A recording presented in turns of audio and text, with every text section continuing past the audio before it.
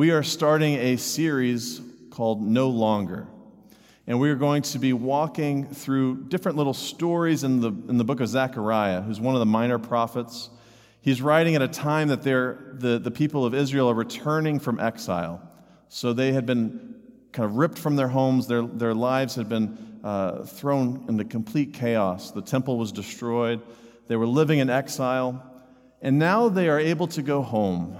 And so Zechariah is writing as they're trying to return back to their home, as they try to figure out what normalcy is like. And so we're going to look at what salvation looks like through the lens of Zechariah, and it's going to take us into this Easter season as we look at what has Christ saved us from, where is Christ bringing new creation into the world. And so as we think about this Easter moment, we're going to look into how God has been delivering us from a long, long time ago, and how God continues to deliver us today. We are going to start with a message on no longer guilt-ridden. And I think there's a lot of us in our world who feel ashamed of things about ourselves and our past, things that we've done, things that have happened to us. And so we're going to walk today into the story of Zechariah 3. And this is a story of a people trying to go home, go back to the way things were, but you can't go exactly back to how things were because we didn't live right and perfectly in the past. So you're trying to return, but also do something new and renew yourself and renew your life together. And so Zechariah is in this moment of trying to figure out, what is this new kingdom going to look like? What is this new life back home going to be like? And he tells this vision. He has this vision, and I want to just kind of set the scene for us in the midst of the sermon of who are the different characters in this story and what's going on in their perspective, and what's that message going to be for us in the midst of that. And so we're going to start with Joshua. Zechariah has this vision of Joshua, who's a high priest at the time, not the book of Joshua. There's this high priest who has a terribly challenging job ahead of him. Hey, be high priest, be the kind of religious leader for the whole people of Israel who has to figure out what it's like to go before God again back home. You know, they've lost their temple, and they're looking at how do we rebuild that temple? How do we go back to God? And how do we not do things like we did in the past where we messed things up? And you got to think Joshua is wondering, how on earth am I going to lead these people? How am I going to be able to be faithful? Am I up to this task? Am I worthy of this task? And I'm sure there's a lot of people in this current time, in this moment in the world, who are wondering the same thing. You know, for pastors everywhere, they're wondering, what is it to lead the church in the midst of this health crisis? And that's true of political figures, of governors and mayors, and all the political people have to decide, how do I help lead my people in the midst of this challenge? Small business owners have to answer that too, of how do I keep my employees safe? How do I keep servicing the community? Is there anything I can do to support people in need right now? We're all kind of wondering, do I have what it takes? Am I enough? Can God use me in this moment? And so Joshua is before God in this kind of divine assembly scene, this courtroom, this throne room of God. And here's Joshua, little Joshua. How do I stand before God? And he's wondering if he's worthy. And there's going to be someone in the scene that's going to question whether he is worthy. And this story has a character in it that, depending on your translation, might just say Satan, or it might say the accuser, or the Satan. But you should know something about Hebrew, that in Hebrew, personal names don't get definite articles. You can't be the Dallas, right? Yeah, you're not the personal name. So this figure in the story is a title, the Satan, the accuser. And that's going to seem probably reminiscent of the book of Job. If you know Job chapter 1 and 2, there's a very similar story of there's this kind of divine throne room scene in which there's this angel that's acting as an accuser who goes to God. And God and this accuser have this kind of back and forth conversation. And in Job, the question is, God's like, Have you thought about throwing some accusations out about Job? He's great. Oh, he's not that great, If you actually take things from him, he only loves you because of what you've given him. And so in Zechariah, we see this throne room scene, and Joshua standing before God, and here's the accusing figure, the Satan who says,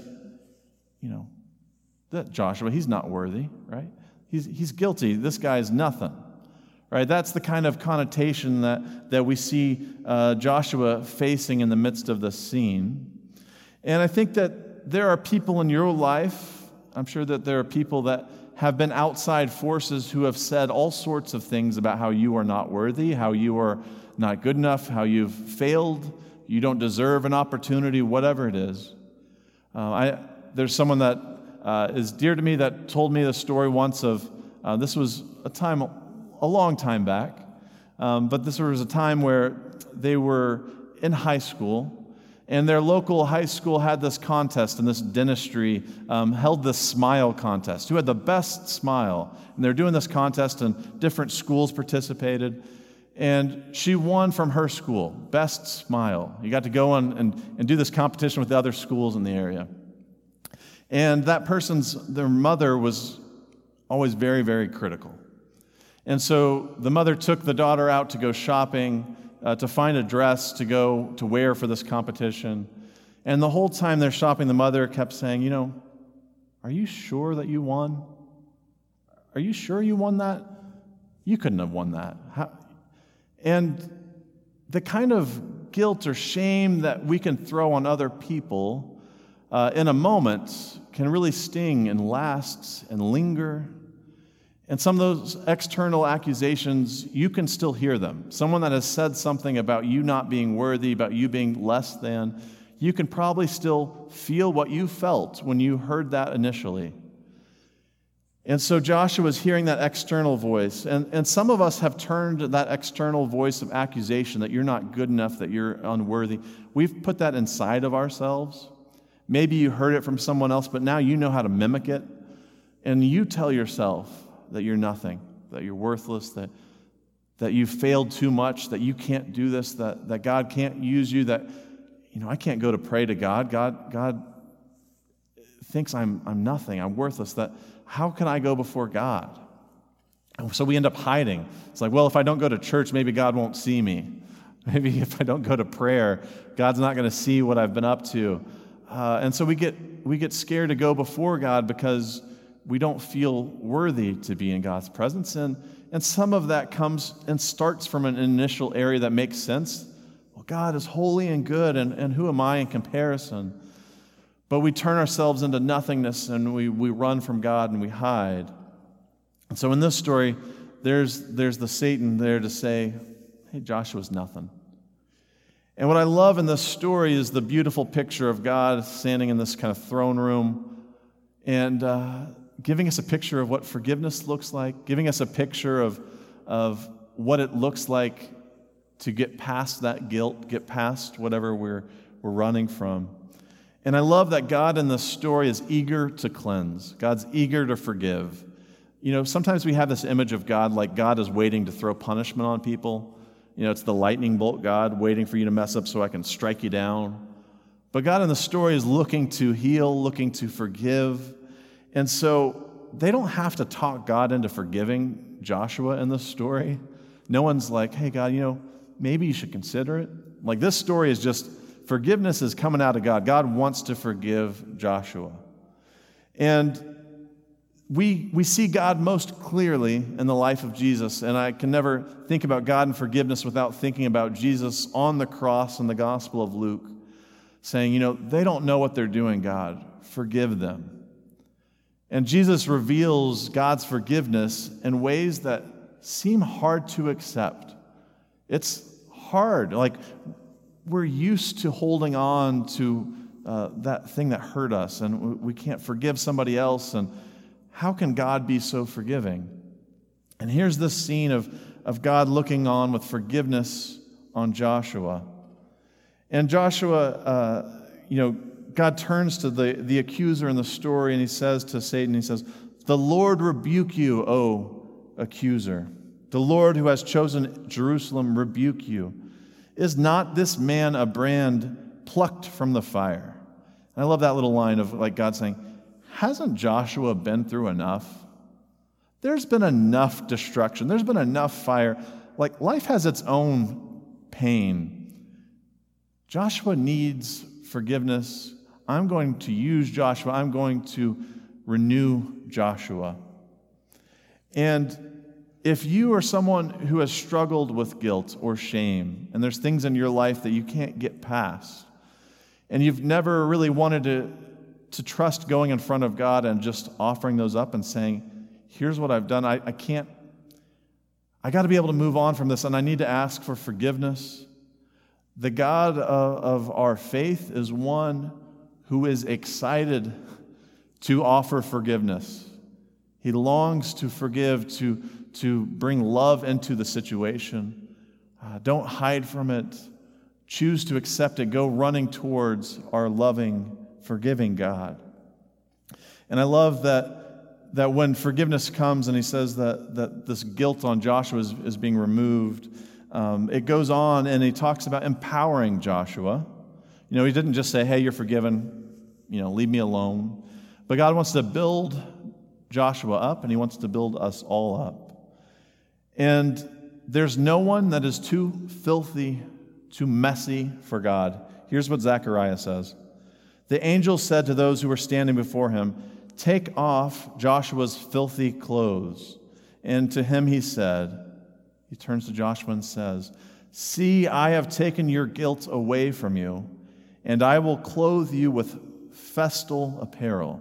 I love that it's like we're throwing a party. We got to throw our celebration attire on. Get your party hat. You got to get your streamers out. Like we're throwing a party, and I'm going to help you get dressed and ready because you might not think of yourself like you are forgiven or you are cleansed. You might want to hold on to that sackcloth, that imagery of the painful, I got to repent, and I got so much going on that I got to move on from. And the angel is saying, hey, God's forgiven you. Let's throw on the party clothes. And it can be hard to accept that about ourselves, but how do we move on from the pain and the past and start to live into the celebration of our future?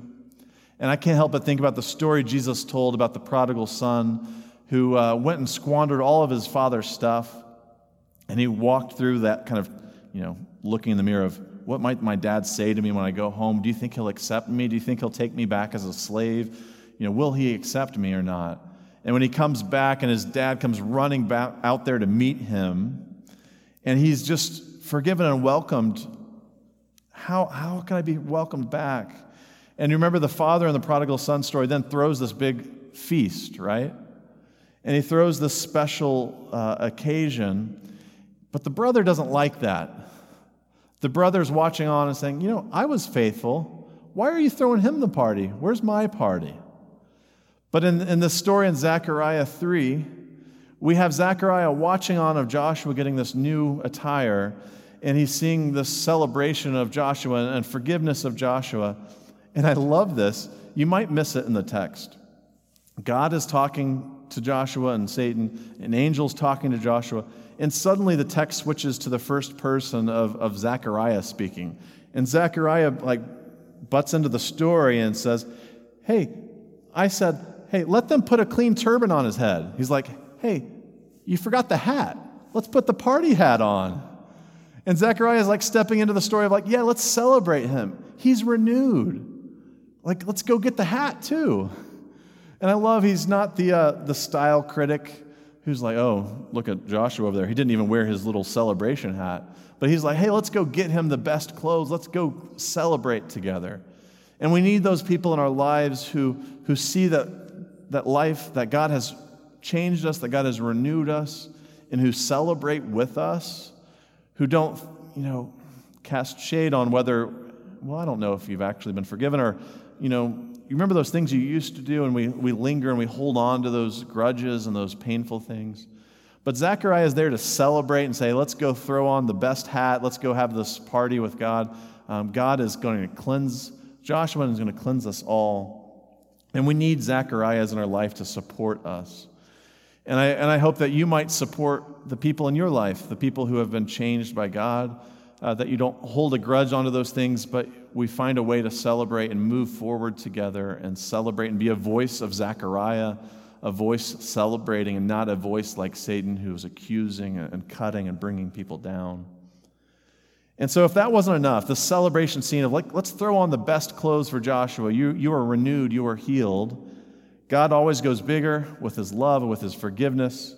And so God goes on, and the Lord first charges Joshua with some things. He says, if you will walk in my ways and keep my requirements, then you shall rule my house. Think about the house of God, like the temple that's going to be built. You shall rule my house and have charge of my courts, and I will give you the right of access among those who are standing here. Hey, I've healed you. Go live faithfully. Go follow me. And I will give you access to my throne room. You can come before me. You can ask me what you need to ask. Come be with me. You are forgiven. And God goes on to say, I'm sending a branch. And think about the stump of Jesse, this branch of David. They've gone into exile as a people in Israel and into Babylonian captivity. There's no king of David, and they're wondering, who's going to lead us? Is God ever going to resurrect a king that might lead us faithfully? And God says, I'm sending a branch. And I love, maybe you haven't spent a lot of time in the book of Zechariah, but the Gospels quote from Zechariah a lot in the Passion Week of Jesus. And they see a lot of things going on in Zechariah of hey, I see a little bit of glimpses of what God was talking about there. I see that in Jesus too. And maybe it's coming more fully into fruition, that those little glimpses of God at work are becoming revealed fully in Jesus. And that branch will come, and there'll be a day in which forgiveness is magnified. We're not just talking about forgiving Joshua, we're talking about forgiving everybody. This kind of communal, land being forgiven. And here's how Zechariah talks about that. He talks about removing the guilt of this land. And then he goes on to say, on that day, says the Lord of hosts, you shall invite each other to come under your vine and fig tree. So we've got this kind of peaceable kingdom scene of the land gets forgiveness. It's so peaceful now that you can go out and you have shade and you can learn and you can sit with God and you can invite other people over to worship with you and to sit with God together. Because that guilt, the things that we've done wrong, it's harmed our relationship not just with God, but with other people. And on that peaceable day that the earth and us and each other might be able to sit peaceably with no guilt, forgiven together. And I think about, that one of those original stories of what sin looks like of Cain and his brother Abel. And it says in that story that, that the ground cries out about the death of Abel. And our sins have affected other people in our lives. They've affected the world. And God is talking about, hey, I don't just want to forgive just you. I want to forgive everything. I want to find a way to get to a place where the peace of God reigns and you see it and you get to live it and you get to experience it for yourself. And don't we all in this moment, in the strangeness of this health crisis, long for a time where we get to invite each other over, where we get to sit together and we get to just, bask in the kingdom of God and God's goodness, that life reigns and not death. And so Zechariah takes us into that hope that is also our Easter hope that we've seen glimpses of, that we also long for it to fully be present with us. And so we long for that day when life and peace reign and all that guilt is gone. The new clothes, the new festival is going to be thrown. And so if you're struggling with guilt, choose to go to the Lord who offers forgiveness. And if you struggle with throwing guilt on other people, may God give you in kindness that rebuke that turns you to be a part of God's peaceful work that brings forgiveness and restoration to all people instead of accusations and guilt and throwing more pain on the fire that already exists. And so may we all prepare for that celebration day. Let's prepare, let's have that lordship of Christ visible in our lives where we're already following God's new way of life. Let's be prepared to see God's lordship at work. Let's celebrate that forgiveness can reign in our lives. And let's celebrate that there will be a day where we will all be reunited, a day where the land will celebrate with us, and that we can just bask in the glory and the love and the forgiveness of our God. Would you join me in prayer? Lord, we struggle, I think, to fully accept that you are that forgiving. That in a day, in an instant, Lord, that you can forgive, you can celebrate newness of life. And it's hard for us to move on from the pain that we've caused and the pain that has harmed us. Lord, I ask that you would help us to have prayer this week where we envision being in your presence, that we have that throne room vision of what it is for God to look with forgiveness on us. Lord, let your forgiveness reign in our lives. Lord, help us to say yes, not only to that forgiveness, but also to the celebration. And Lord, help us to celebrate others who are on that path too. Help us to build up those around us instead of tearing them down. Lord, help us to celebrate you and all that you are doing in this world together. And it's in your precious name, Jesus, that we pray. Amen.